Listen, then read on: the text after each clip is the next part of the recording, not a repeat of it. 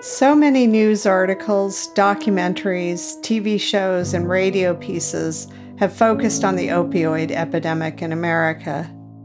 This nationwide epidemic, stemming in large part from the major push of opioids like OxyContin starting in the 1990s, kills tens of thousands of Americans annually. That's just deaths, which is something we can measure. The true effect of this wide-reaching crisis stretches far beyond calculable figures. Yet despite the epic scale of this problem, addiction is still stigmatized in a way unlike almost any other type of illness.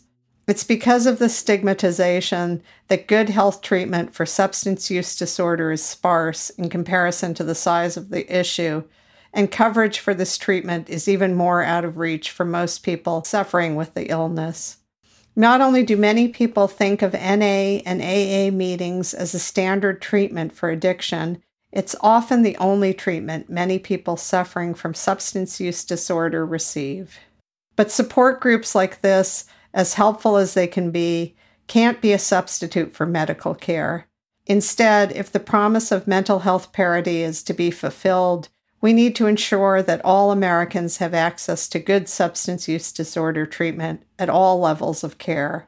And to do so, we have to fight back against the shame and the blame associated with this disorder. This month on Arisa Watch, Stigma and Substance Use Disorder.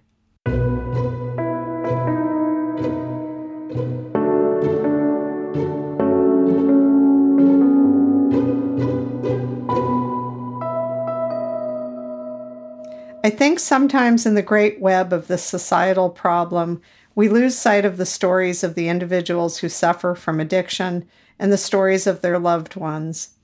I believe it's through these stories, through the faces and voices of people affected, that we generate real compassion, and with that compassion, enact real change.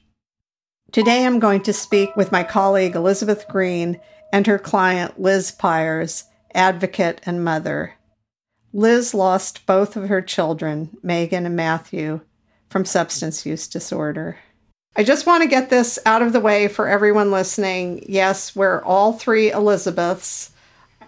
Elizabeth and Liz Pyers, thank you both for joining me today. Liz, can you start off by sharing your story, really Megan and Matthew's story?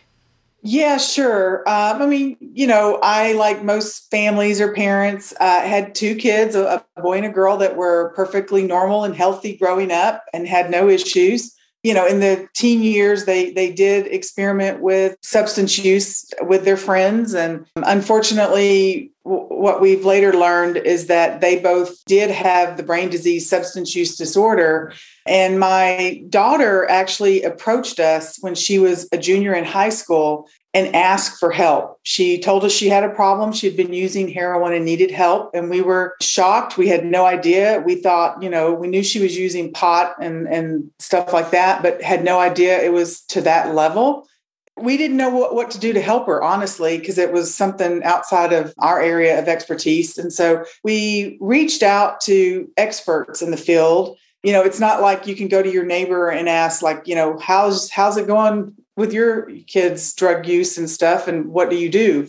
There's a lot of negative stigma around it, and people are not comfortable talking about it. And so we did reach out to a few people that we knew that had some challenges to get some references on who are you supposed to seek help from when you have this kind of situation. And so we did get connected with an education consultant, some doctors and things that specialized in addiction and substance use disorder to figure out the kind of help that she needed.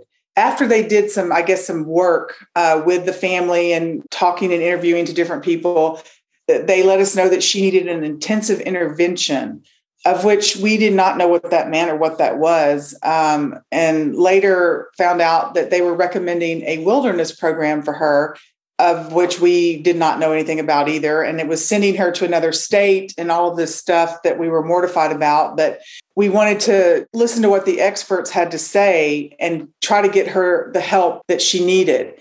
And it was very quick at that point that we discovered that insurance doesn't want to pay for their care. And to get the right treatment that the doctors recommended required that we pay out of pocket. So we ended up taking a second mortgage on our home to try to pay for this treatment. And you don't really realize how expensive it is at the time that you start on this journey. So we got involved in that to try to get her the best care possible because, we wanted her to have every chance to try to overcome this. And it was one thing after another. So we didn't realize that it was like a long-term thing and that she would need one care after another. And so we did end up doing that. And we put her through different treatments, and she was sober and in a recovery and an outpatient program by this point for about 5.5 months when she went through some life challenges and returned to using, and it was too much for her and she ended up overdosing, and it was very fast and tragic. And so, and through my daughter's treatment, we actually learned about my son having the issue as well. We suspected something was going on with him, but again, we didn't know exactly either. And then we did end up getting him to go into some treatment to maintain recovery. And by the time he did it, which was probably a year later, we had learned more through this process that they really need at least a year of ongoing treatment and support. And when you look at the insurance, they want to maybe approve 7 days, partial, inpatient, outpatient. It's all these various combinations of things. And so, it's really expensive, even if you have good insurance, to try to get them the right care and treatment that they need. So he did go through a longer period of treatment. By then, he was 19. And so he was not at an age where a parent could force him. He had to elect to do it on his own. But there are things that parents can do to encourage their children who may have an issue to get the support that they need by helping, showing compassion and making sure that they understand that you are still there to support them, but with the right behaviors, that you don't want to support the bad behaviors. And so he ended up going into treatment, and he did do an extended period. He probably did about a 10-month period. And then he ended up moving back to Austin, which is where we were from originally. We were living in California at this time. And then last year, with COVID effects and life happening, and he was doing well and he had just been in recovery for 3 years on June the 21st. He was, partying with his friends, and then that escalated to some drug use. And then he couldn't find what he was looking for, and somebody offered heroin. And he had originally, after we lost my daughter, his sister, they were best friends. He had swore to never use it again. But that just shows you how strong of a power it has over you. And it's very hard to break that pattern in the brain. And so someone ended up offering him that. He rejected it at first. But then when he couldn't find the other stuff they were looking for, he ended up doing the heroin. And it was, again, I guess, too much for his body at that time because he'd been sober from it for 3 years. And we lost him as well, June 27th of 2020. I'm so sorry to hear this. I know your story, and yet it's just absolutely heartbreaking to hear. And I can't imagine what you've been through. Elizabeth, I want to ask you how you met Liz and how you ended up getting involved here, if you can talk about that a little bit. Sure. Liz came to me with issues about getting her insurance claims paid for Megan, and we worked on those. I think what's important is that the story of the treatment and the insurance is not unique. It's unfortunately pretty commonplace that insurance companies are not paying for the treatment that's recommended by patients' doctors, and that the trajectory of that treatment isn't necessarily linear. The disease itself isn't. There can be stops and starts and progress like Matthew had. And then a relapse is not uncommon. And unfortunately, it kind of just shows us how precarious life is, that for both of them, one move just changed everything. Insurance companies really don't like to pay for the end of treatment. Like they pay a little bit, but then once someone moves down to an intensive outpatient program, which is what Megan was in when she passed away, and that treatment was denied. They assume you should be better, you should be on your way to recovery. And I think that it's really important that that lower level of treatment is paid for as well, because it shows that that's a really sensitive time period as well. It's not really just in the beginning, but it's also when she was trying to reintegrate into her life and get a job and go to school and all these things. And at the same time, trying to maintain her recovery, that ended up being a really pivotal moment for her. And that's when insurance wouldn't pay. And it actually cost the least of all the treatment. Yeah. And I second what you say about how this isn't sort of cut and paste. This isn't linear. And so in a lot of ways, I think treatment for substance use disorder, as well as other kinds of mental health disorders, it doesn't really fit into the mold that insurers use, which is maybe based on averages or pulled out of sort of wishful thinking, but that, it requires a lot of individualized thought about what the proper treatment is. And as Liz pointed out, it can require, and almost always does require, very extended treatment to really get to full recovery. I want to throw this back at Liz, I guess. I imagine you must have a lot of thoughts about ways in which your children's health care, and especially sort of the coverage of their healthcare treatment, could have been handled differently.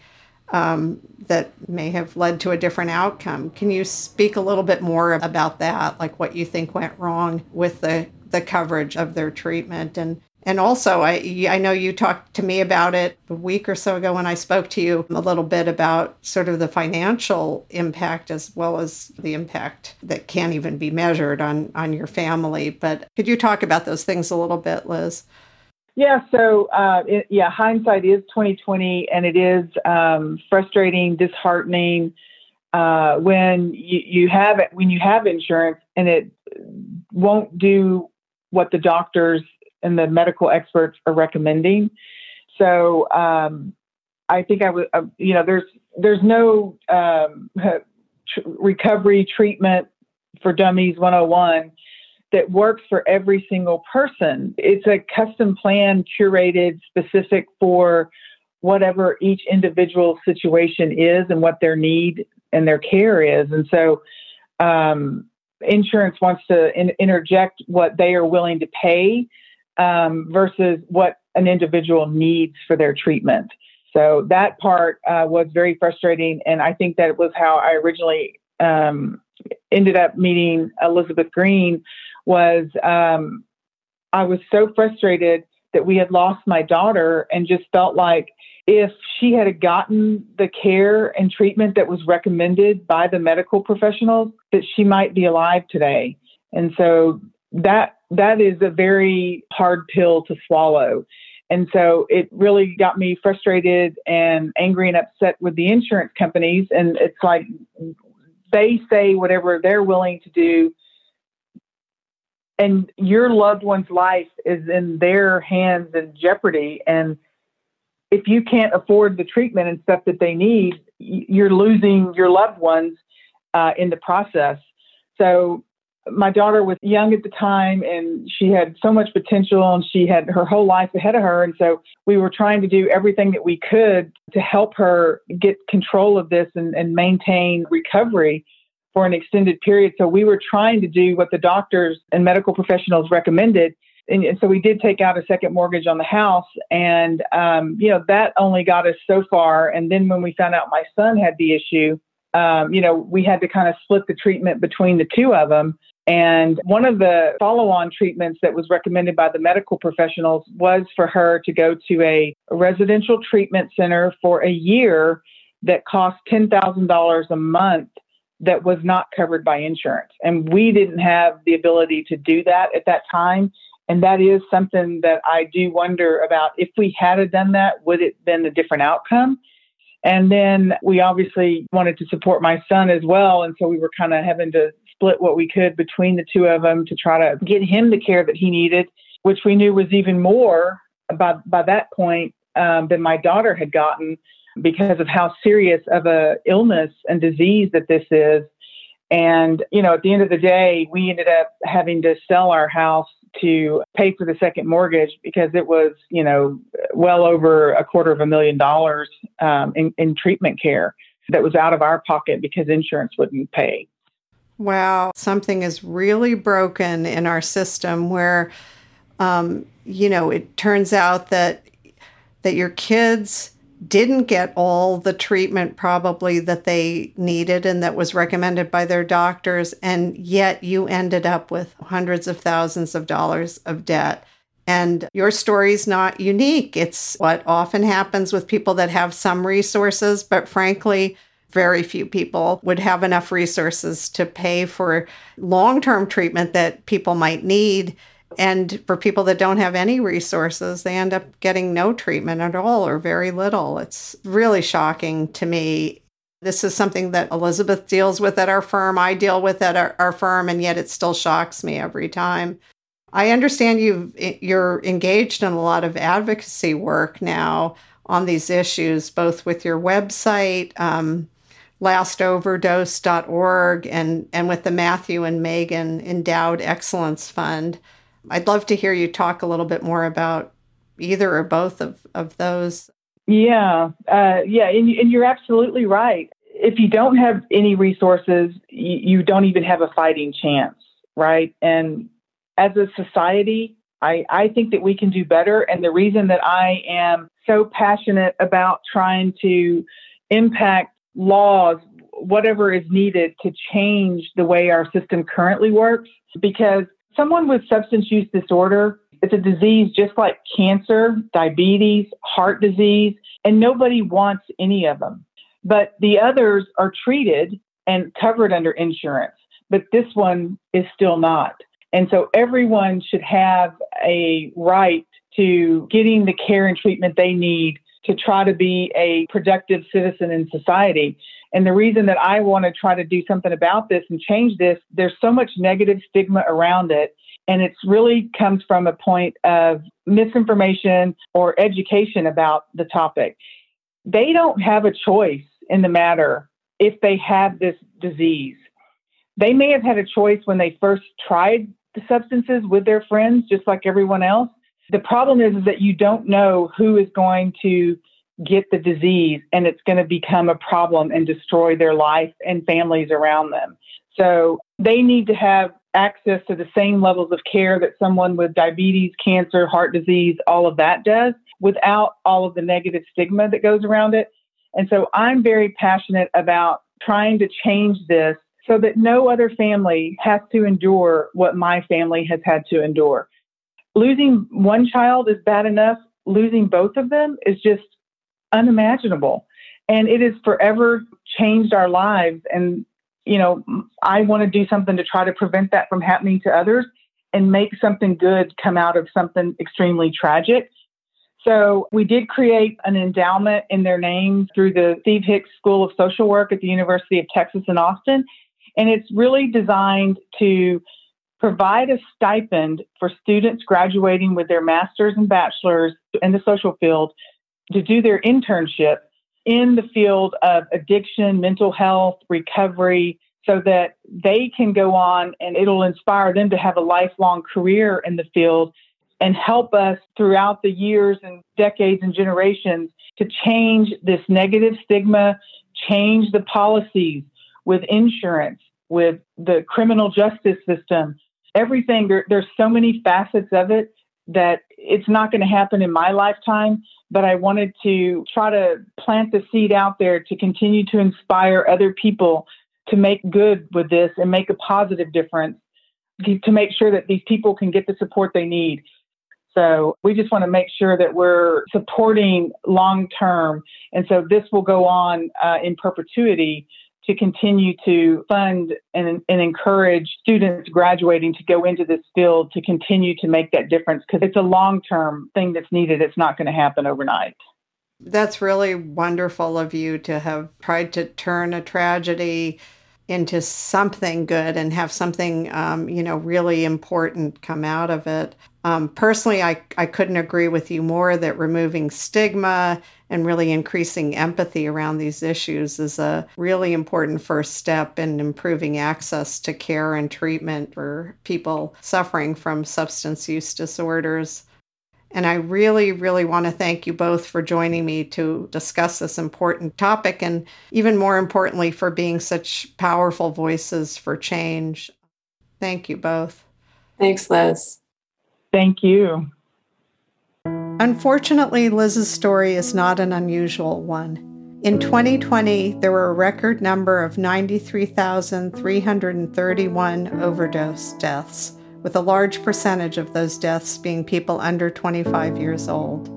So Liz's story is not unusual, but it is unspeakably tragic, a loss that's painful to even think about and impossible to fathom. Despite what she's suffered, Liz contacted me after I interviewed her and said that she felt she hadn't said something clearly enough. She wanted me to stress that her kids were not bad people, they just had a terrible disease. I think this speaks volumes about how judged people with substance use disorders and their families feel. We as a society need to do better. We have to fight whatever impulse we have to judge or to turn away from the problem. We have to dig deep into our compassion, and we have to muster the will and the resources to really address these problems through law and policy changes, research and treatment, and maybe, above all, by rejecting the impulse to stigmatize. Today's episode was brought to you by Cantor & Cantor. Our producer is Emily Hopkins. Our engineer and composer is Andrew Payson. Special thanks to Liz Pyers and Elizabeth Green. I'm Elizabeth Hopkins. See you next time.